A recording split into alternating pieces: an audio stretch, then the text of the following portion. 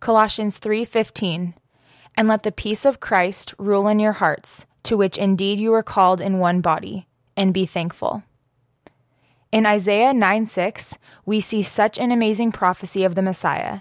It says, "For to us a child is born, to us a son is given, and the government shall be upon his shoulder, and his name shall be called Wonderful Counselor, Mighty God, Everlasting Father, Prince of Peace."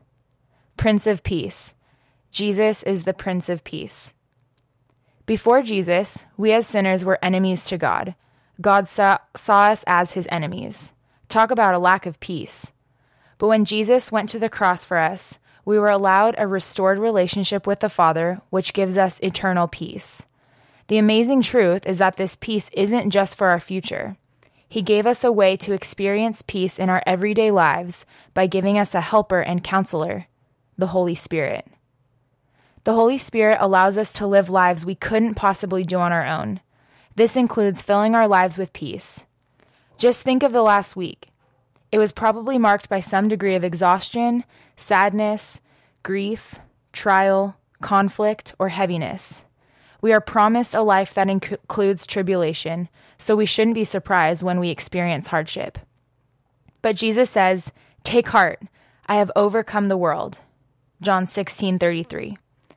We are given a helper to make it possible to face the unknown without fear or fret. He has given us the Spirit so we can experience peace in a world filled with unrest. And this peace is powerful. It helps us see beyond just the circumstances we face. It helps us deal with what we cannot control around us. It binds us as a community of believers.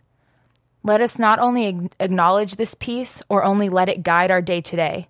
Let's allow this peace of Christ to rule in our hearts, as it says in Colossians 3:15, and let us be thankful for this peace. Pray with me. Jesus, I am feeling overwhelmed today.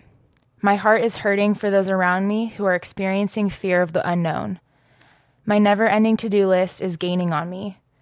I am exhausted. I am easily anxious about my future. But in all of this, I remember that you are the Prince of Peace. I have peace with God because of you. Holy Spirit, I pray that you would help me experience and live in unexplainable peace, a peace that surpasses all understanding. Amen.